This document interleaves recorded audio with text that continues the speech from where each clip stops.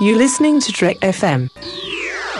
Want to join in the conversation and share your thoughts on this episode? Join the Babel Conference, our listeners' discussion group on Facebook. Just type BABEL into the Facebook search field, and we'll look forward to seeing you there. This is Steve Sansweet of Rancho Obi-Wan, and you're listening to the 602 Club.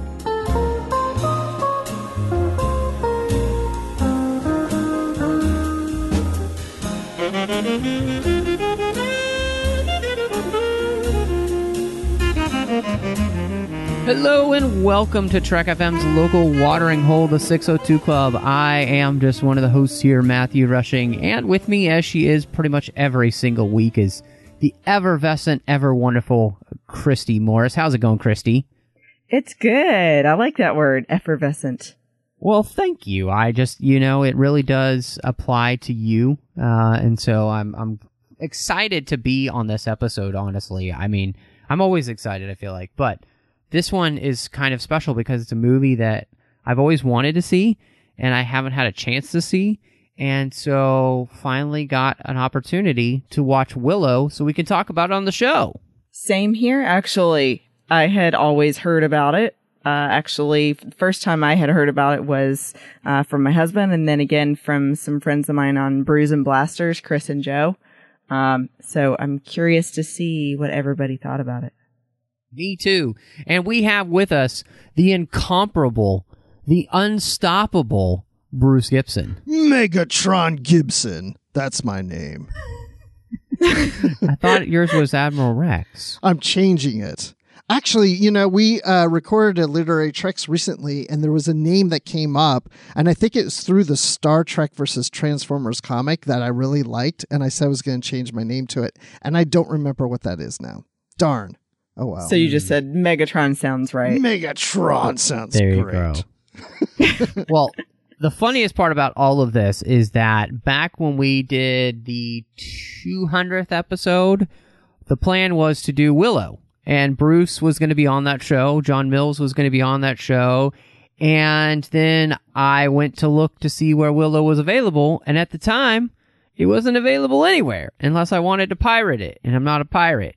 Arr. So we didn't record it then. But luckily, for I think it is the 30th anniversary, they had brought out Willow again. And they put it on Blu-ray, and so I snagged it, and I got Bruce, and I got Christy, and we're going to talk about it. So I'm really, really excited to do this.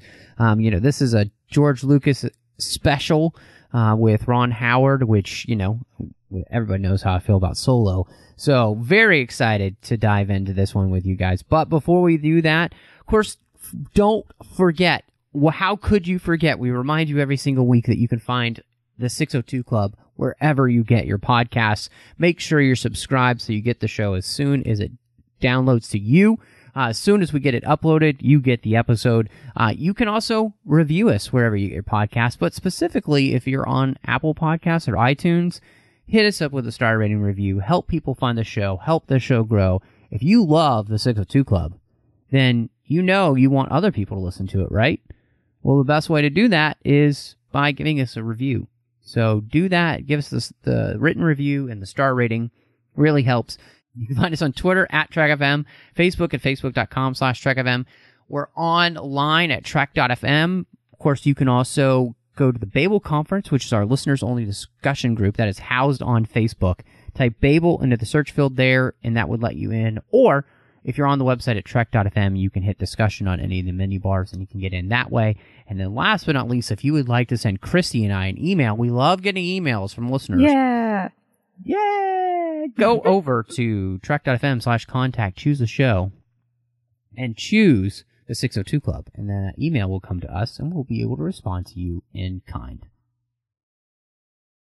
Now, kind of screwed this up, but my first time for watching this was just the other night.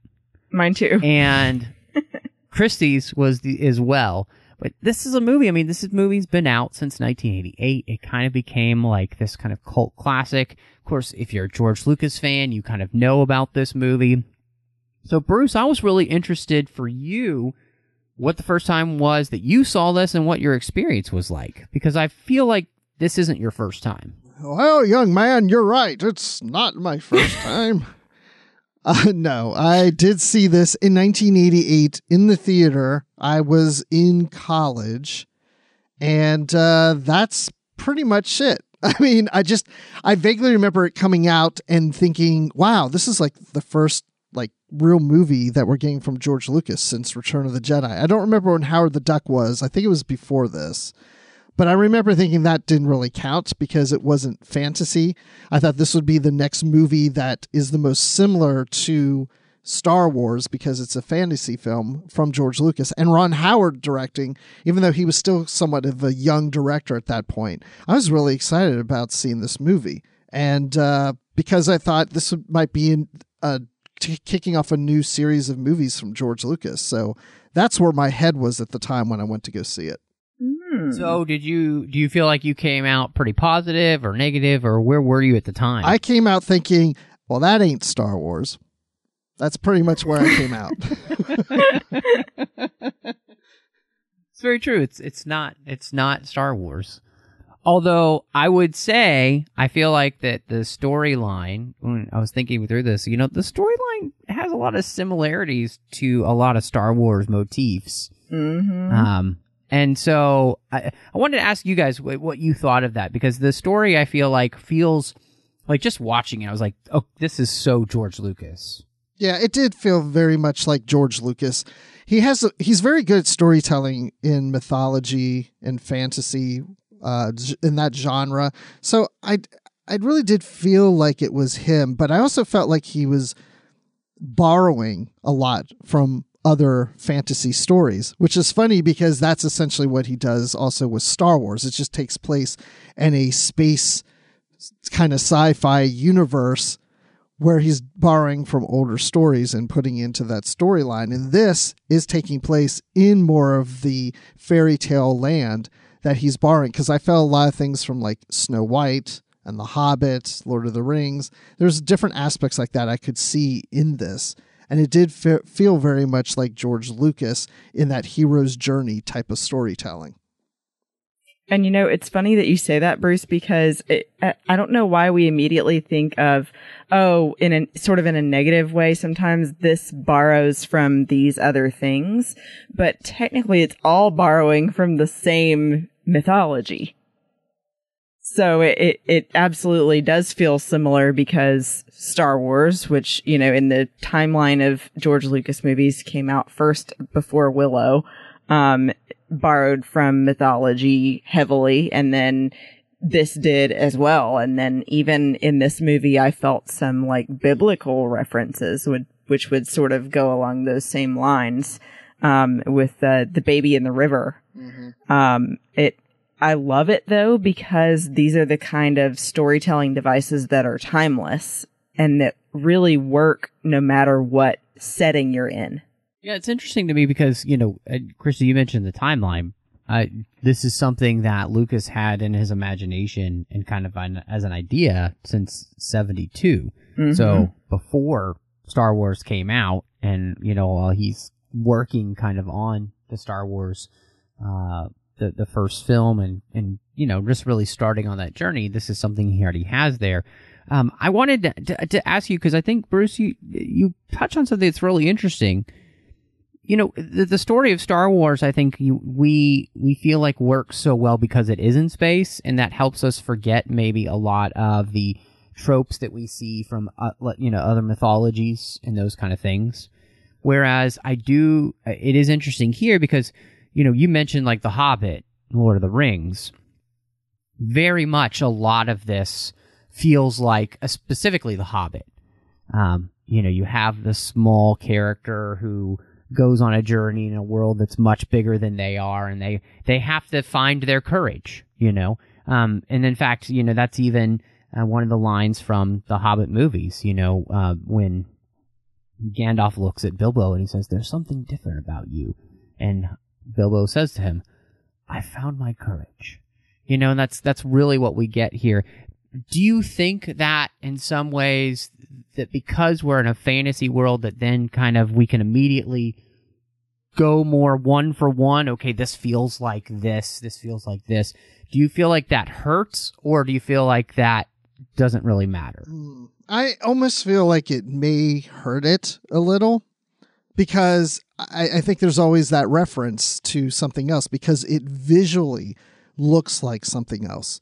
It's one thing to borrow some storyline tropes and put it into a different context and a different visual medium in a different universe.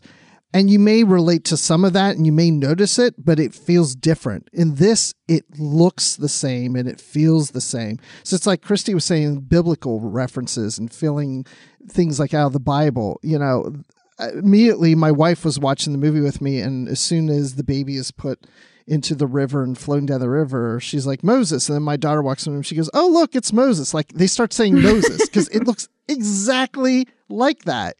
And, you know, there was this one shot of Willow and his band of brothers basically walking across a log above. And I thought, oh my gosh, that looks like it's from Snow White. Like, those are the 7 dwarfs up there crossing a log. Like, it's shot for shot. And we know how Lucas loves Disney. Yeah. So. And it almost felt like it was, I mean, I'm okay with borrowing, but there's just times that there were so many visual cues that you felt like it was just pulled directly out of a movie and plopped into this one.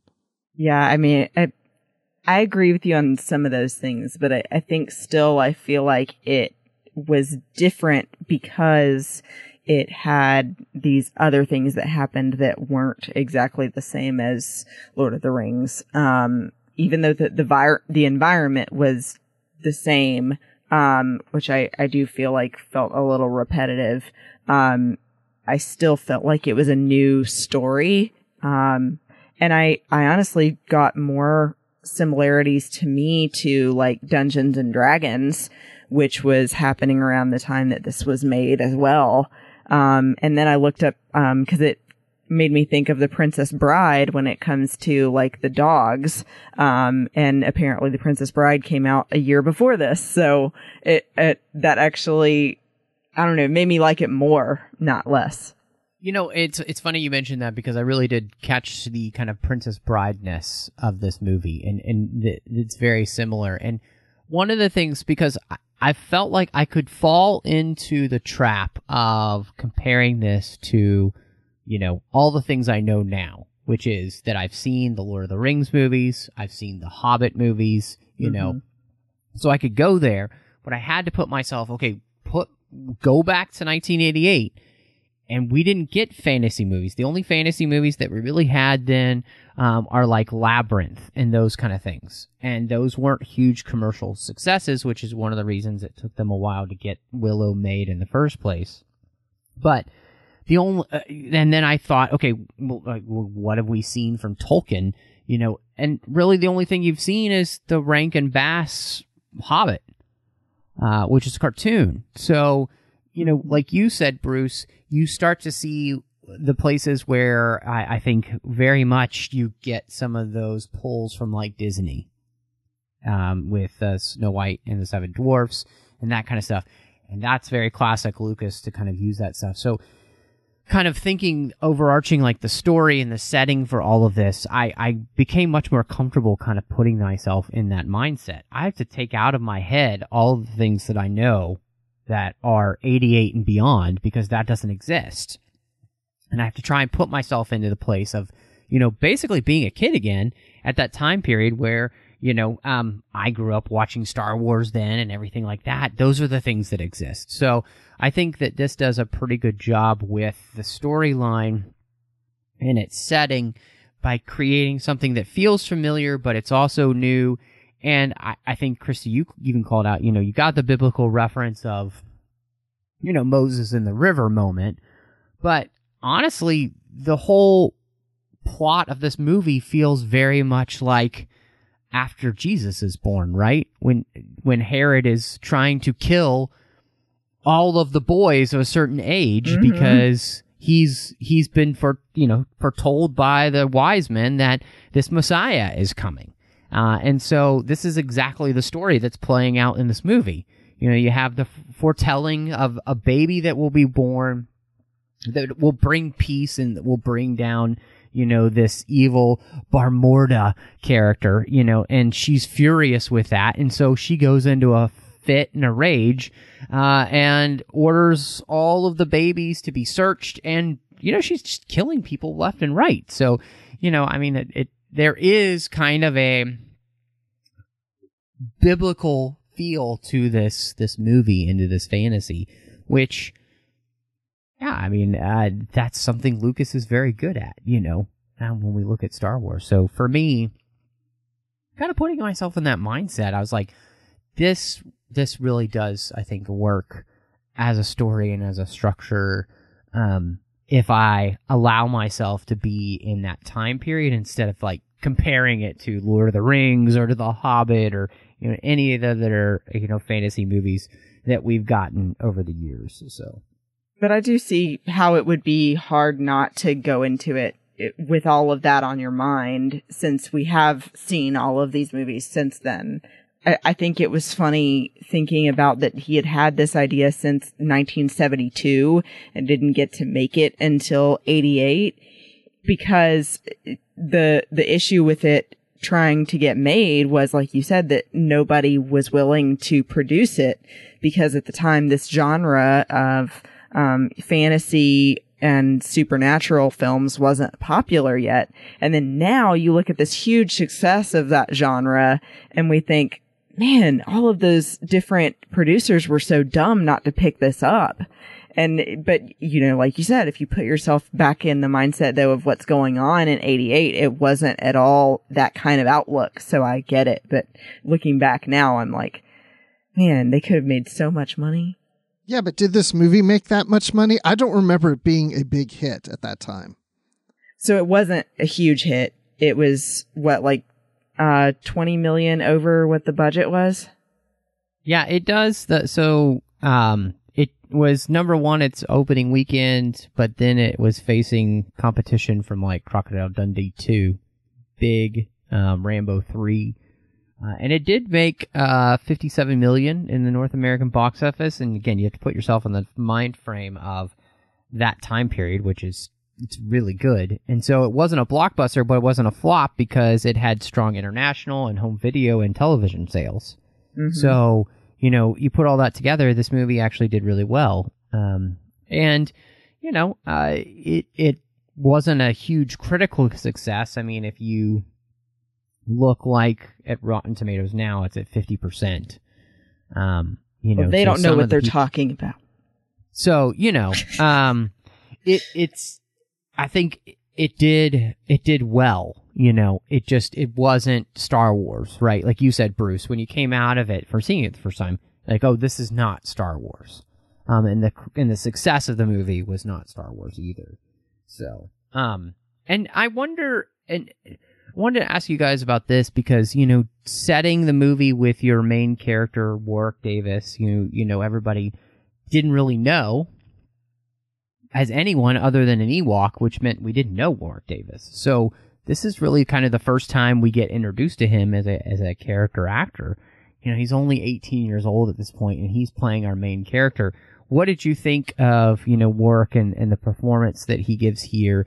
And, I think Lucas, obviously, he mentions the fact that, look, a lot of my stories are about the little guy overcoming, and so it was just much more literal this time. I was impressed by Warwick Davis in this.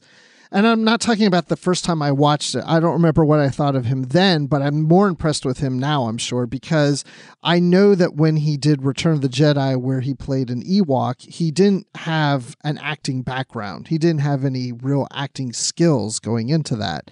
And knowing that, and then jumping to Willow, I was thinking when I was watching it this time, okay, am I going to be sold by his performance? Because he really wasn't much of an actor at that point. Didn't have much acting credits, is what I should say. And I was actually very surprised how much I enjoyed his performance. It's a natural ability that he has in acting. I think he's a very good actor now, But I see where he comes from in Willow, that he had that natural ability, because for someone like him to lead a movie and carry it all the way through like he did, I think he did a fantastic job. I'm not saying it's an Academy Award winning performance, but I did not walk away from that movie feeling like, this guy, yeah, he's getting there. There were some moments that he was good and some moments he was not. I thought he was solid throughout the whole thing. I was engaged with him and liking his character, and he was able to carry the movie. So he definitely worked for me. Yeah, I felt the same way. And this was the first time I've actually seen him in an acting role that wasn't, as the Ewok. So it was definitely interesting to see how it unfolded. But as it even first begins meeting his character, I felt the feeling of like when I watched Hook for the first time, and like you're seeing Robin Williams discover that he really was Peter Pan again. Like it was like that sense of childlike wonder watching Warwick play Willow.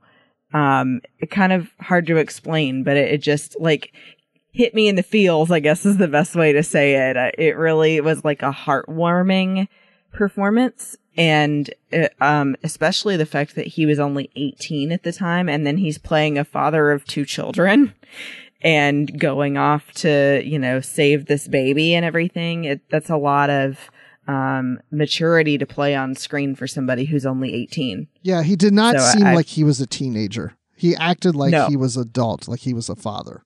Yeah, I mean, that's the thing that came away from this thinking was, being a character in this movie who's married and has 2 kids and seems to have this history with him, right? And then the arc that he goes through from being somebody who's timid and somebody who doesn't truly kind of believe in himself to finding himself through his adventures and being somebody who becomes more of a leader throughout the entire thing, so that everybody by the end is kind of looking at him. He's the one that helps come up with the idea, right? To save everyone, when they're going to go storm the castle. Like, it's his idea. And so, like, I really thought that he does a great job. And like you said, Bruce, to remember that he's not really an actor who's been, this isn't what he's been trained for. He was hired because of his size for Star Wars and Return of the Jedi. But I kind of felt from his character and some of the ways that he was able to portray himself, some of the naturalness that you got from, the Star Wars 3. Mark and Carrie and Harrison, all relatively new, to acting and weren't like mainstays or anything. Harrison Ford had been in the biggest movie with American Graffiti, and so I feel like he was able to glean some of that and that kind of that characterization, and just I can't imagine what it's like to be a 18-year-old kid in a movie and just have all of this imagination get to run away with, when I look at the sets and what they created here, like, it doesn't seem like it's a hard job, but knowing where he comes from, it couldn't have been easy for him. And I think he does a very good job of playing Willow and giving us a center point to kind of follow throughout the entire movie. And I really enjoyed watching his arc, going from somebody who's very unsure of themselves to being somebody who is much more sure of themselves. And much more of, a leader, and it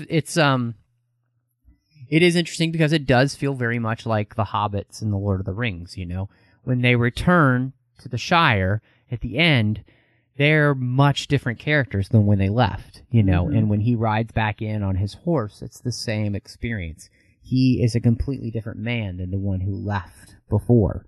And I think Warwick Davis plays that part really well. So I was really pleased, and I'm glad too, because, obviously if Warwick doesn't work in this movie, I feel like the movie doesn't work at all. Like everything falls apart. It's no longer the Willow show. Yeah. Willow would be the last character you wanted to spend time with. So, how did you guys feel about good old Val Kilmer playing Madmartigan as our, boastful, slightly, I would say, maybe immature mercenary swordsman who ends up helping Willow on his quest? So, yeah, I'm totally the typical girl when it comes to this kind of character in a movie. In Princess Bride and in this movie, I fell for this guy.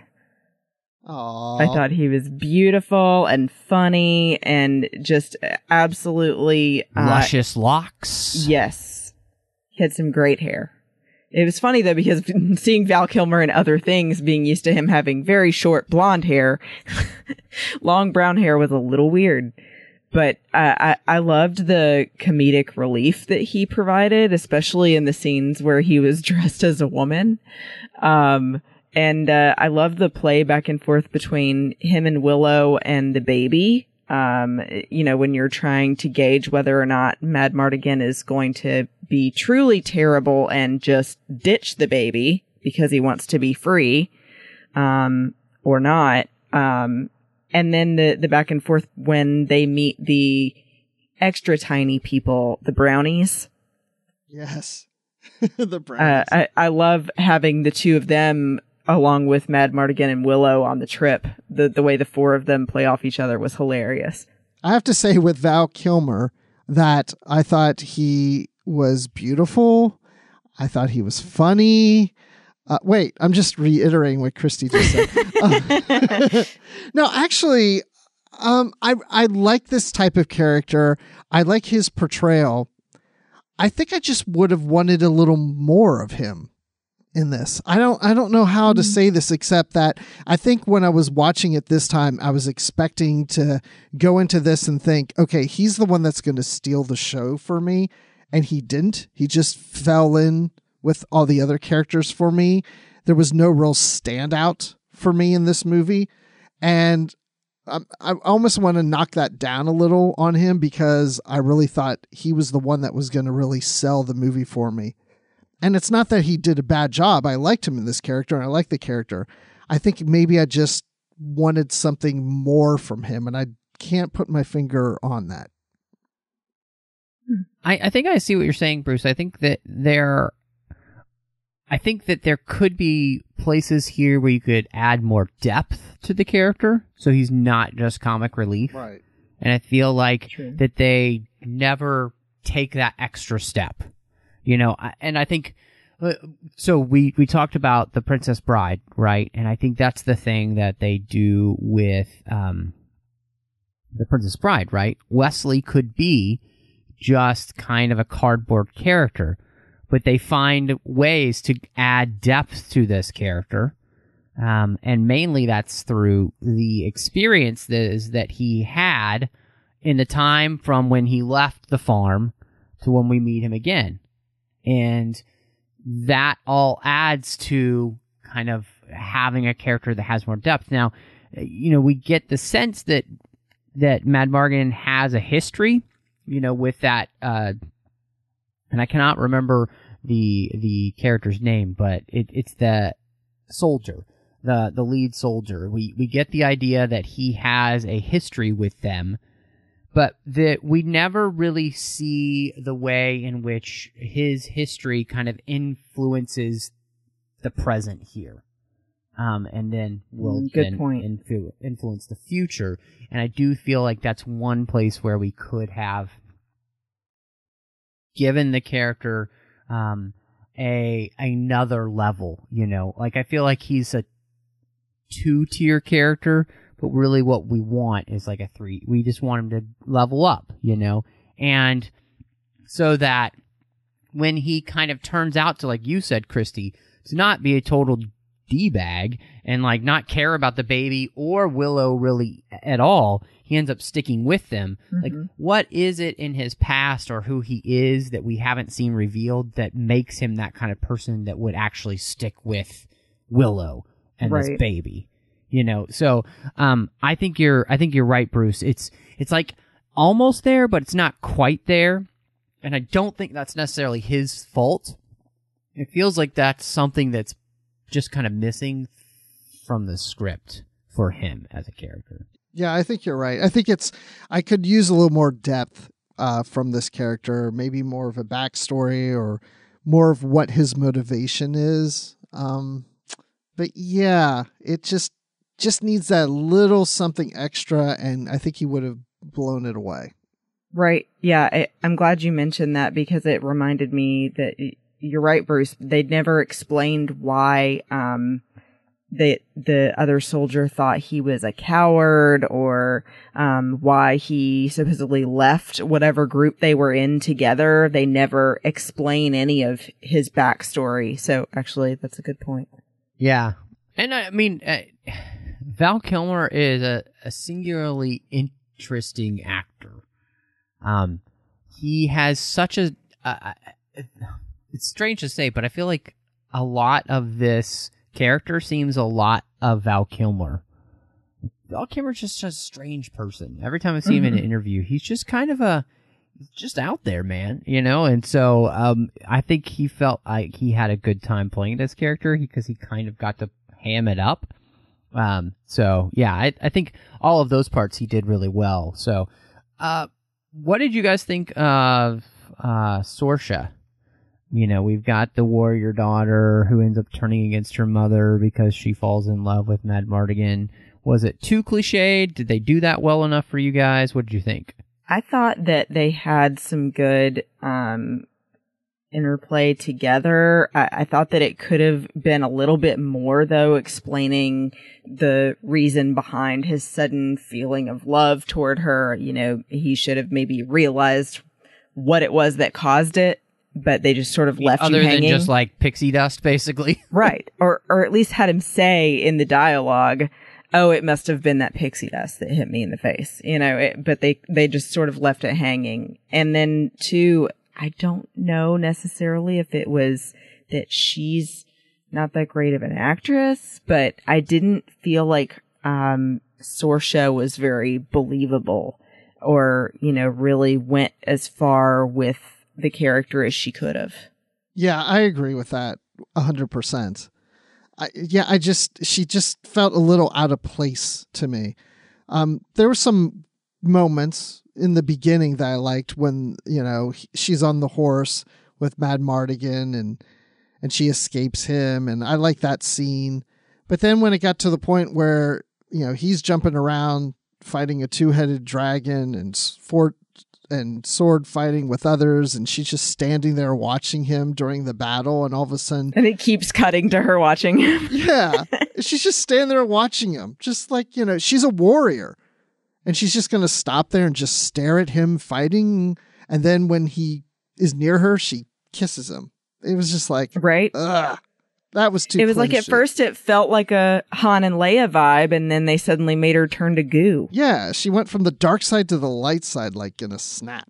But that was the look of love. Oh, whatever. You know? Like she said, that's what should have been playing over that scene. But then again, she would say, you know, Madmartigan is beautiful and funny, just like Christy was saying. He's just great. You know, I agree with you guys, because this is the thing, is that, you know, they set up the idea that she's going to betray her mother, right?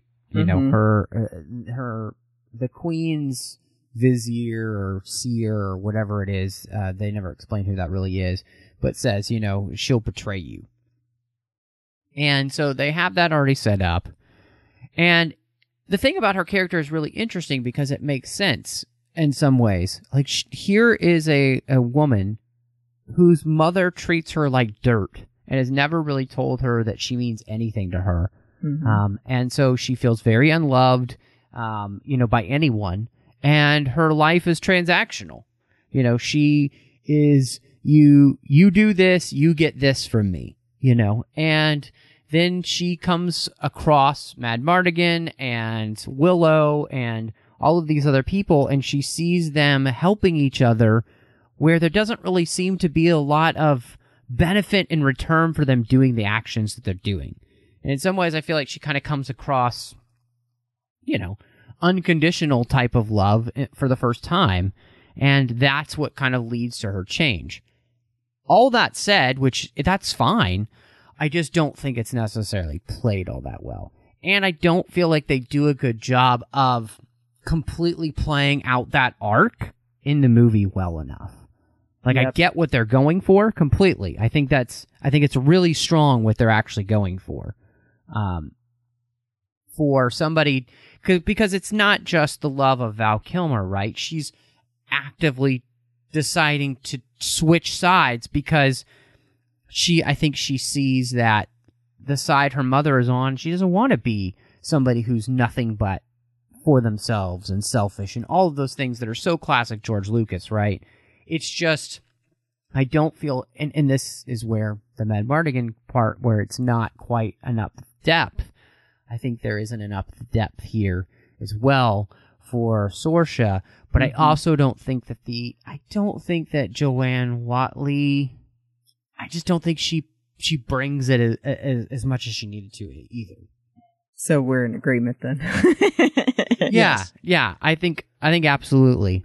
And it's not a detriment to the movie in the sense that, like, it doesn't ruin the movie for me or anything, right. But it would definitely help if that part of the story were stronger, because I think in the end that kind of becomes the weakest part of the story then. Mm-hmm. And so it does, in the overall picture of, like, you know, when you start to then kind of what will come down at the end in ratings, it's like it definitely brings down the rating a little bit, because a big part of the movie, a whole subplot of the movie, isn't as powerful as it could have been, you know, especially when I think about what they are trying to do and how great that could be. It just doesn't play off as well as it could. So I don't know if there's a lot to say about the Queen, because I was very shocked that she wasn't even in the movie very much. Yeah, what's up with that? She's just there, you know, just being evil. Where's the baby? Bring the baby to me. I'm going to kill everybody if you don't do what I tell you. I mean, that's pretty much her. That's it. Well, and I mean, then apparently, most likely some sort of child sacrifice where she's going to send the baby into an, like, alternate dimension. Yeah. So they can never... And somehow the lightning is going to get the baby there. Yeah. Lightning going to get you good.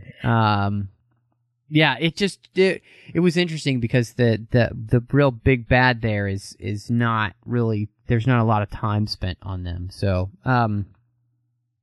okay, besides that, we've got Finn Rizal, who's our aging sorceress, who keeps turning into different animals. Bless her heart.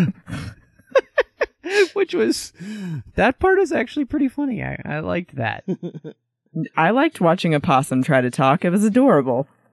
Yeah, my youngest daughter walked into the room when I was watching it, when the possum was talking, and she just looked at the TV and was like, "What are you watching? This scares me." She just walked out then. But yeah, and then the goat, you know, just. Was this your younger, more judgmental daughter? Yes. So, yeah, I don't know. I love her because of her way of looking at you like that. All the time. She's 14, right? So, yeah, and I mean, I think that, you know, then when we see her as a human, I actually enjoyed her portrayal at the end and fighting the Queen and that, I thought she was pretty good. I liked her. I believed her.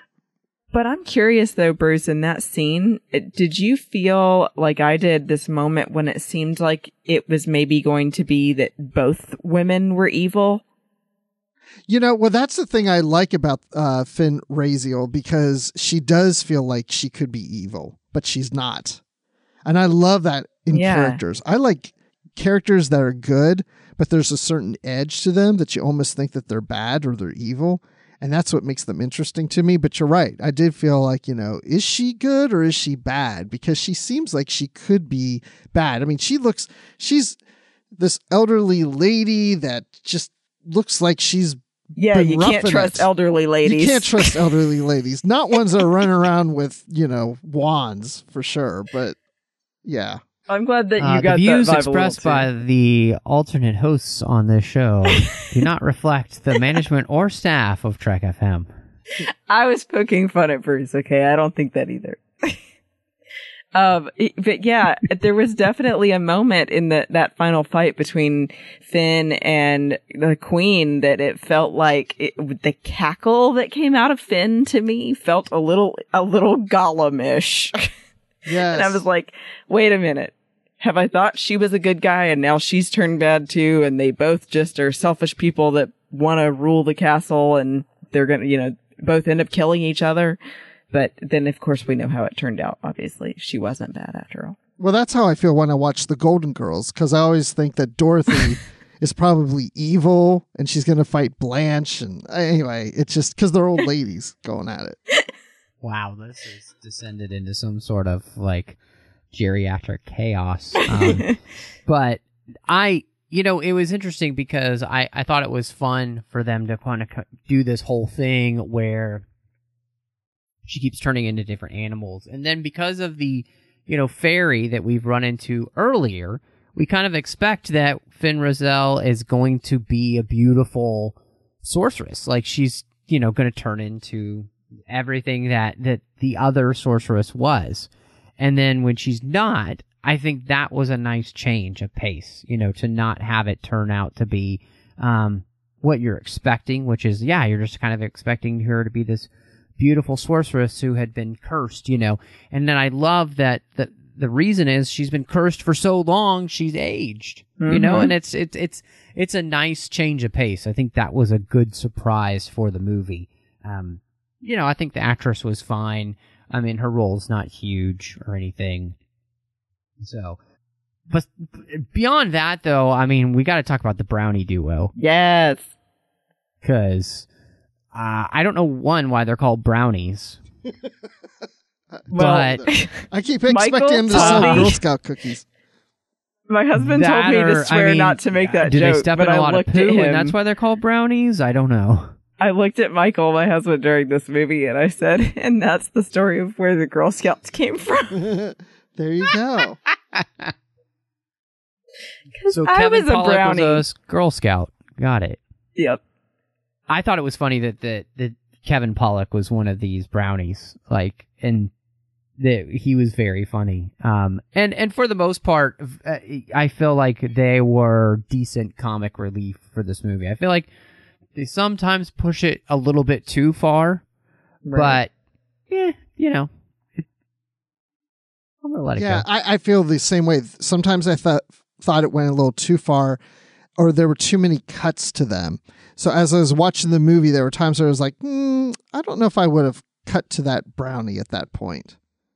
I do love a nicely cut brownie, you though. Cut those brownies so good with some ice cream on the side. Oh my gosh, and then some hot fudge. So many brownie jokes. Yes. I love my brownies with hot fudge. I love brownies with hot fudge, and you know what? I like when you swirl peanut butter when you're baking the brownies. Like I have a swirl of peanut butter. Anyway. Okay, I didn't think that I would be podcasting with cannibals. These are people we're talking about here. No, we're not talking about cutting them.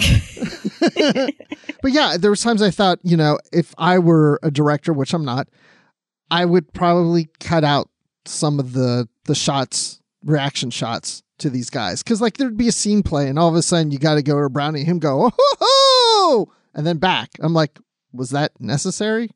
It did. They cut to them a little too much for things that were unnecessary. I agree with you. I still, though, I love Kevin Pollak. I'd seen him. I didn't realize recently. I was like, he looks so familiar to me from something I've seen recently. What was it? It was Marvelous Mrs. Maisel. He plays the father of Joel. That's right. But he's just so good at the sarcasm. And I love that in this movie, he's like the stupid drunk all the time. And that that's the joke about him is that, he falls into a giant pitcher of beer and then realizes that it's beer and dives back in. But, real quick, there's one character that we have not touched on that is one of my favorites, and it's the baby. The baby reaction I was wondering if you were going to say that. There were so many times where I'm like, oh, well, look at that. Really impressive. It is. That baby is Great aware actor. of what's going on. When something bad's happening, the baby cries or has a look of fear. If something happens that's funny, the baby's laughing. Like, it is so aware of its environment. It's great. And the little curls, perfect. And apparently, I asked the Google who was the baby, and apparently that's a very often Googled question. Who was the baby in Willow? It was twins, right? It was, because apparently at the time that was the way to do things, just like Mary-Kate and Ashley on Full House. Yes, they're the Mary-Kate and Ashley of Willow. The babies in this. Classic. No, it's funny because I thought the exact same thing. Wow, that baby has a really expressive face.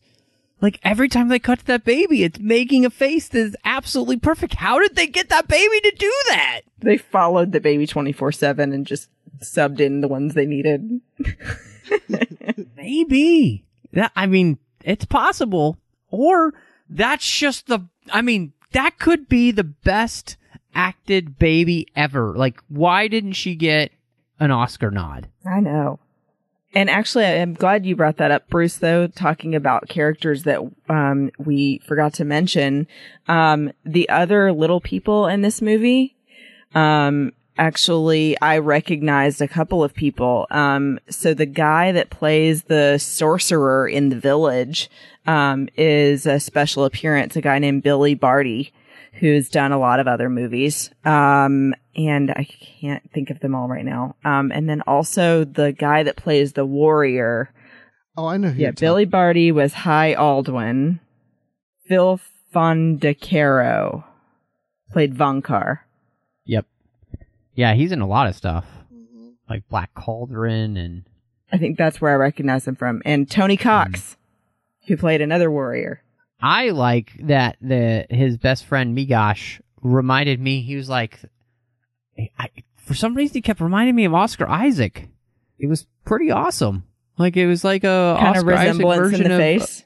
As a little person. Yeah. So it was very cool. So I have to say, I think that was one of the things that I really appreciated about the movie is that, just basing a whole movie where the heroes, and so much of the story revolves around people that we literally and figuratively just kind of look down on a lot of times. And I thought it was wonderful to see a movie that celebrated people that are different. And, they really do that in this film by making, Willow and Warwick Davis the hero of the movie. And they never let anybody steal his thunder. I thought that was really well done. So the movie does a great job in that. And I think it should be praised for using a whole society of people like that to really bring them forward and let them be the stars. I think that's awesome. So, good job for, George Lucas and Ron Howard for doing that. So yeah, and Kenny Baker was in there too. He only had one line, but I enjoyed seeing him there. Yeah, he was in the background. He usually had a beard and he was playing a drum at one point, and then was up in like the rafters and he shouted out a line. But yeah, he's in there. Oh, that's awesome. He played R2-D2, Awesome. For those who don't know. And also meant to ask, did you love Burglecut? The guy that was like Willow was indebted to? Oh, that guy drove me crazy. I loved when Mad Mardigan goes, Burglecut, don't let him talk to you like that. That was really funny, actually. That whole scene where he's trying to use whoever will get him out of, this cage. Willow, don't let him do that to you. Burglecut, don't let him talk to you that way. That was very funny. That was a great I think scene. I would have liked this movie better if the group of characters would have stayed together on the journey. So there was like more than just like Willow and Mad Mardigan, just have, like more of a posse with you, so there's more banter back and forth. I can see what you're saying. What did you guys, this movie has vision, and I think they definitely had a very grand vision for the fantasy elements, and that's one of the things. I was watching the original documentary that came on the Blu-ray, and there's a a special opening to it that was recorded, probably a few months ago when Ron Howard, was getting ready for this release. And he comes on and he kind of introduces the movie and everything. And this original documentary, and just kind of talking about, the differences in filmmaking now as opposed to then. And, how they were really pushing the envelope with this movie, big time. And, of course, much of the movie nowadays, he says, it looks quaint, but what we were trying to do then is something beyond what we really could even do. And I think that's something that I really see in this movie. This movie has a lot of vision, and it's definitely, again, Lucas pushing those visions, especially with ILM and what they can do special effects wise, again, creating new effects so they can body morph and those kind of things. But just the scale of this movie is really big. Yeah, the special effects really stood out to me because as I was watching this, I thought, wow, this actually looks pretty good. I mean, there's certain scenes where I thought that the special effects were outstanding. And I thought, for 1988, were they able to do that back then? And there were some effects that, yeah, that looks like that could probably be from 88. But there were others that I was really impressed. And I started to wonder, is this a special edition? Did they go back and do some enhancements to some of the shots, to some of the special effects? And I had to look it up to see. And no, I didn't see anything where there was any kind of work done to this since then. So it is very impressive, and especially with the brownies, when you see a brownie on a larger character and that character is moving around and the brownie is moving in the same direction as the body is moving in. And typically you'd see movies like that and they're not synced and you could tell that he's not really on it. And there were times where I was like, wow, they really matched that well. Without CGI, I was very impressed. Yeah, I'm glad you mentioned that in particular with the brownies, Bruce, because that's what I was thinking with them in the wagon scene. That it seemed like there was a lot of back and forth that either was really great editing or it was truly like groundbreaking for that time. Because, I mean, I don't even know if green screen filming was a thing at this point yet. Yeah, it was, but a lot of times you could tell. And this one I couldn't as much. Not as much. Yeah. Okay. Yeah, I think the brownies are definitely, I would say they're really decent, which is good for this time period. I mean, they still hold up a lot of the time. There are some times where you're like, they're not there at all, but I mean, it does. When I think back to what they're trying to do with the technology of 1988, it is incredible. And they really are pushing the envelope in every way, shape, and form. Even with when they have the other fairy sorceress come on the screen and everything. When they have the fairy kiss him on the nose, which was really cool. And then you have some effects that definitely don't hold up at all, like, the two-headed dragon, which doesn't work like the Rancor does in Star Wars because it's not in a dark environment, it's in a light environment, and the rotoscoping on that doesn't make it look the same. So that wasn't real? No, that wasn't real, Bruce. That wasn't sorry, a buddy. practical dragon. Yeah. But, then you had some other effects. I felt like that the dogs that they had and the costumes, for those dogs was really pretty good. The trolls, not so good. The costumes there, not so great. But really, I mean, this movie is thinking on a vision like what they did with the Lord of the Rings movies or the Hobbit movies. Just way beyond what's even possible then.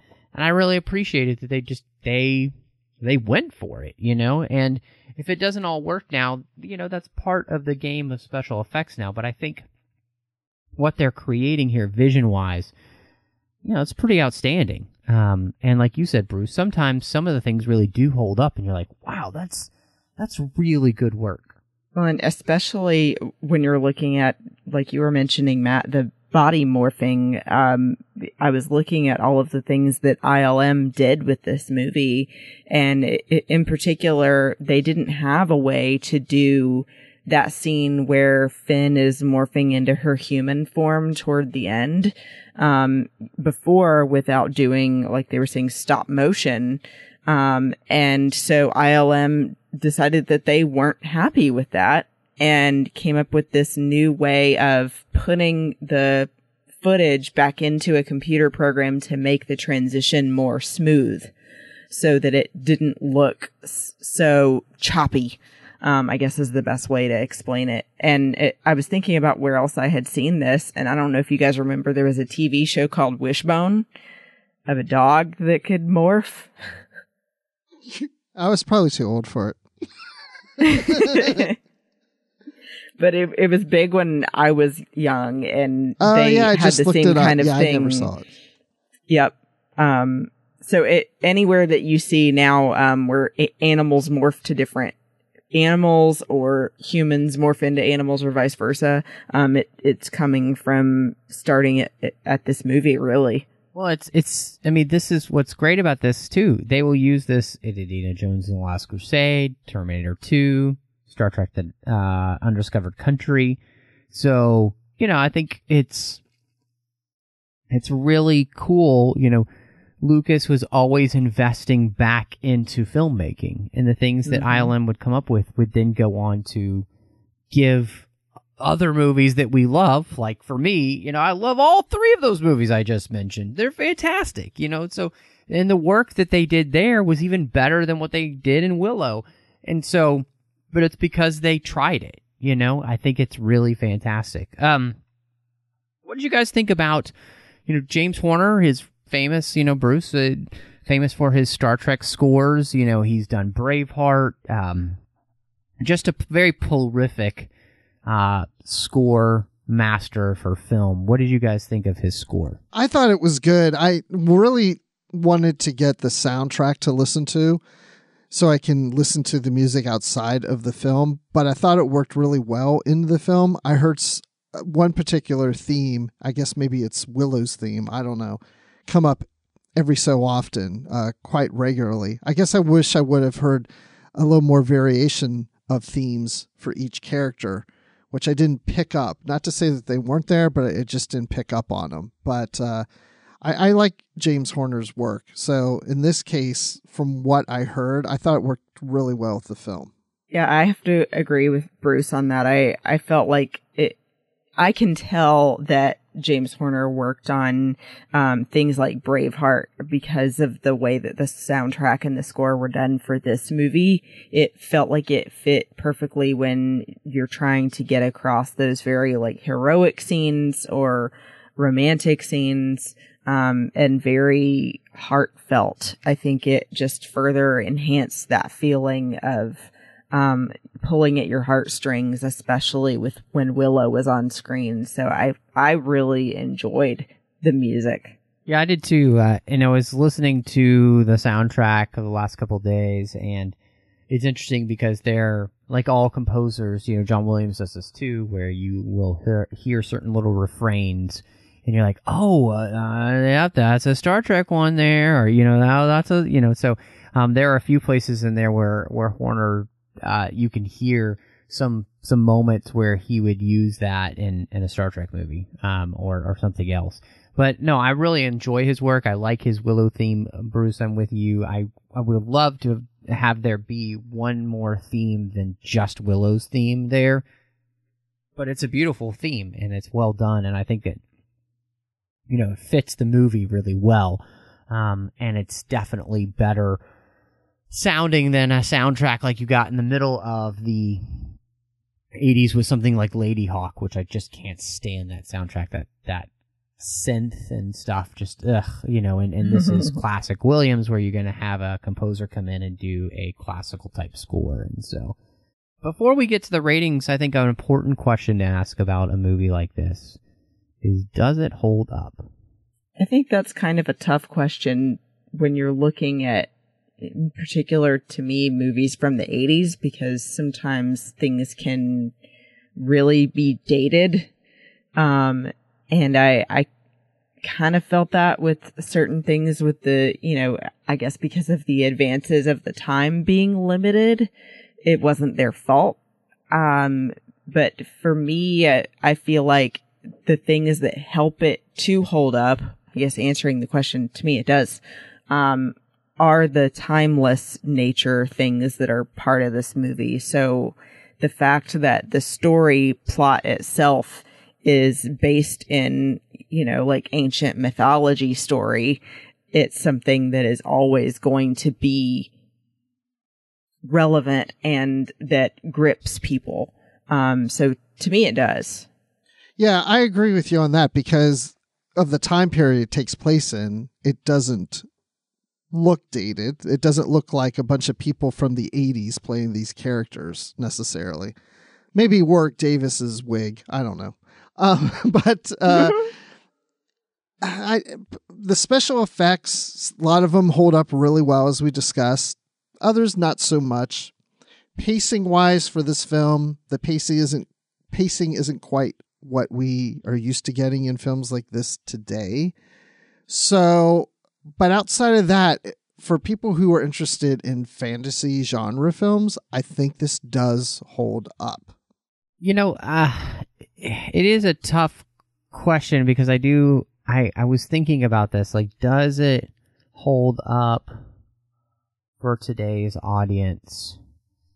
And I think I fall on the side of what Christy was saying, that this movie feels, and we referenced it before, but I feel like it feels very much like in the same vein of The Princess Bride.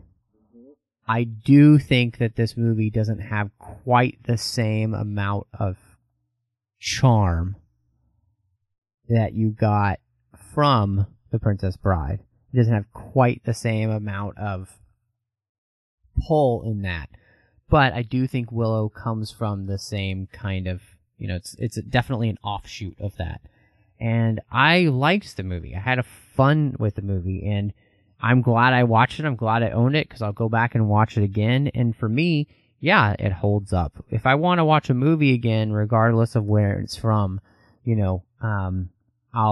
that's what matters, And I definitely think there, like you said, Bruce, there are some things that just aren't the same because filmmaking was different then. I mean, it's the same thing. If I go into, let's just say Casablanca, for example, if I go into that with a modern mindset, it's not going to hold up because that's not the type of movie it is. It's a movie that's all dialogue, and all shot composition of dark and light and all that stuff because it's in black and white.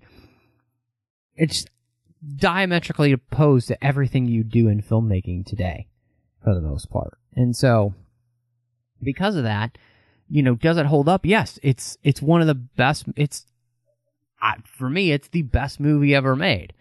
So yes, but it doesn't mean that it has the same flavor as what we get today. So the same thing with Willow. It doesn't have a modern sensibility, but it shouldn't have a modern sensibility because it hasn't been modern for over 20 years. So, and that's okay. And so I'm really glad we got a chance to talk about this one. And so I'm really interested to see what everybody rates this movie. Bruce? Well, the question that you had just previously asked about, does this movie hold up, is somewhat of a difficult question for me because of what you were saying about today, how film is related to then. But the reason that question is a little of a difficult question for me is because the way I feel about this movie in 2019 is the same way I felt about this movie in 1988. I feel like the movie holds up as well for me now as it did then. And I remember leaving the theater thinking, that was okay, that was enjoyable. As I said at the beginning of the show, it ain't Star Wars, but it was fine, it was enjoyable, but it seems like there's a basic storyline that plays through this that's just stretched out a little too long. I feel like the movie could be edited down and played a little faster, because I don't feel like, as we were talking earlier, I don't feel like there's enough depth in the characters, and I don't feel like there's a lot of complexity to the storyline. Not that the story needs to be complex, but maybe need to have maybe more of a B storyline or some other elements going on. It just feels like it just stretches on a little too long for me. As a matter of fact, when I was watching it this time, somewhere in the middle, I found myself tuning out. I wasn't even paying attention. I was like, whoa, I need to be watching this movie. It's not that I don't like the movie. It's just I feel like it just needs something more to it. It feels like a first draft to me, and then they didn't go back to it and say, okay, now let's add a backstory to this character, and let's add some depth to this character, and let's add another storyline within these scenes. And I just feel like they never took it to that next level. But production-wise, I think it's excellent. I think Ron Howard's directing is really well. I think Warwick Davis does a fine job, excellent job, especially from not having an acting background. And Val Kilmer is on top of things. So I think the elements are there. They just need to take it a little further with it. So, yeah, I feel the same way I did in 1988 as I do now. And that is, I will give this 2 Golden Girls out of 4. What do you think, Christy? So I had some of the same objections that Bruce had as far as the depth feeling a little lacking.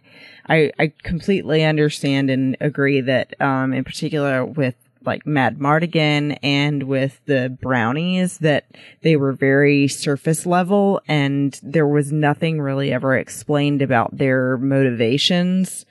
Or what the ultimate goal was for that character.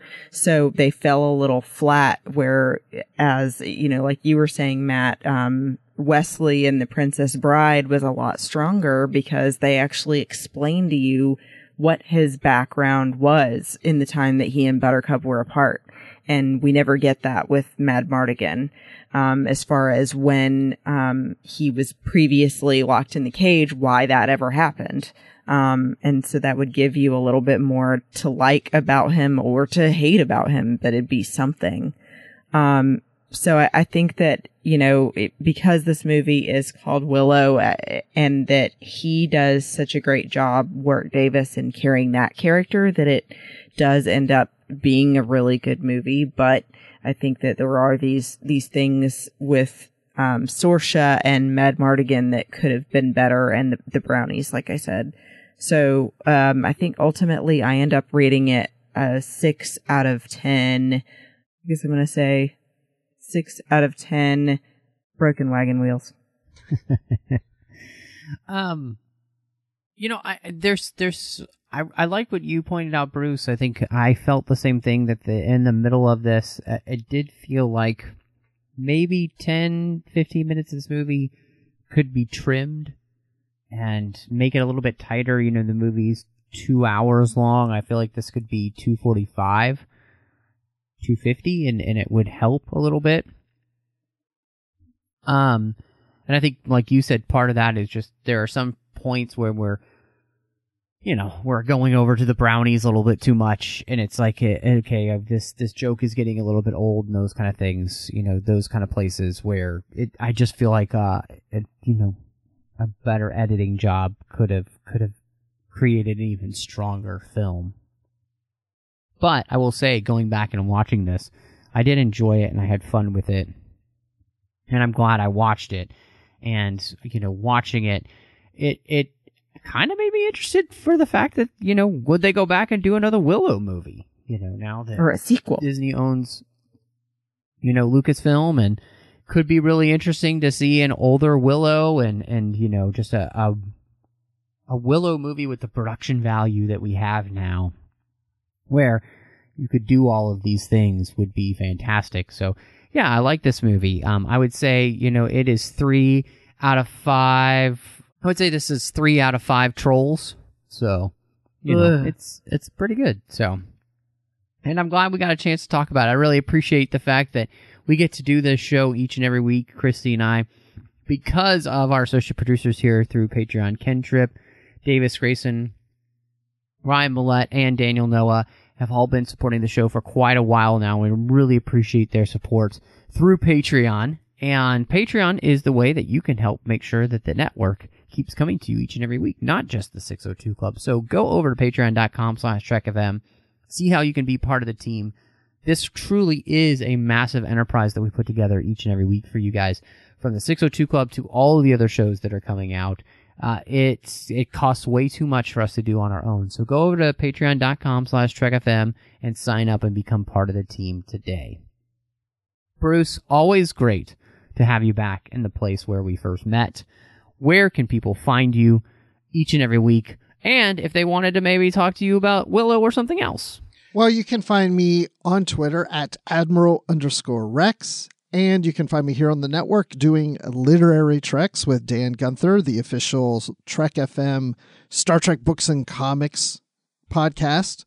And you can find me with Brandy Jacola doing Live from the Edge every Friday night. We are live the day after a Star Trek Discovery episode premieres, and that's at 9 p.m. Eastern, 6 p.m. Pacific, and that's on YouTube. And then it's released as an audio podcast that you can hear on the Edge feed. And then you can also hear me on the Star Wars Report talking Star Wars, which Christy was on recently, not that long ago. And she does a segment on there regularly every month about fashion. So there you go. She's a regular. And then I'm regular at last. She's a regular. And then, of course, you can always find me in the Babel Conference. And that is about it, except Ruby owes me another drink. I'll be right back. Oh, gosh. Well, hey, Christy, where can everybody find you? You can find me, of course, here every week, usually on the 602 Club, and in the Babel Conference. You can also find me doing once a month, as Bruce said, the segment we just started called Fashion in 5, talking about men's and women's Star Wars fashion once a month, and then doing a special daily edition during the week of Star Wars Celebration. So stay tuned for that coverage on Star Wars Report. And then you can find me on Twitter and Instagram if you want to catch up with me as well about anything that I'm doing, at Bespin Bell. And you can find me all over on Twitter, Instagram, and Letterboxd under the same name, Matt Rushing02. I am here on the network doing The Orb with Chris Jones, talking about Star Trek Deep Space Nine. I am also over on the Nerd Party Network doing 2 shows. One is called Owl Post. When I do that with Drea Kaufman, each and every week we are talking about Harry Potter 1 chapter at a time. I'm doing Aggressive Negotiations with John Mills, where we talk about Star Wars each and every week. And in fact, I encourage you to hit up this week as we celebrate a year since Star Wars Rebels left the screen. We are doing Rebels Remembered, so check that out. And then last but not least, you can find me doing Cinema Stories with my good friend Courtney as we talk about films through the lens of faith. And yeah, we just hit up Rogue One on that show, so check that out as well. But thank you so much for joining us. And y'all come back now, you hear.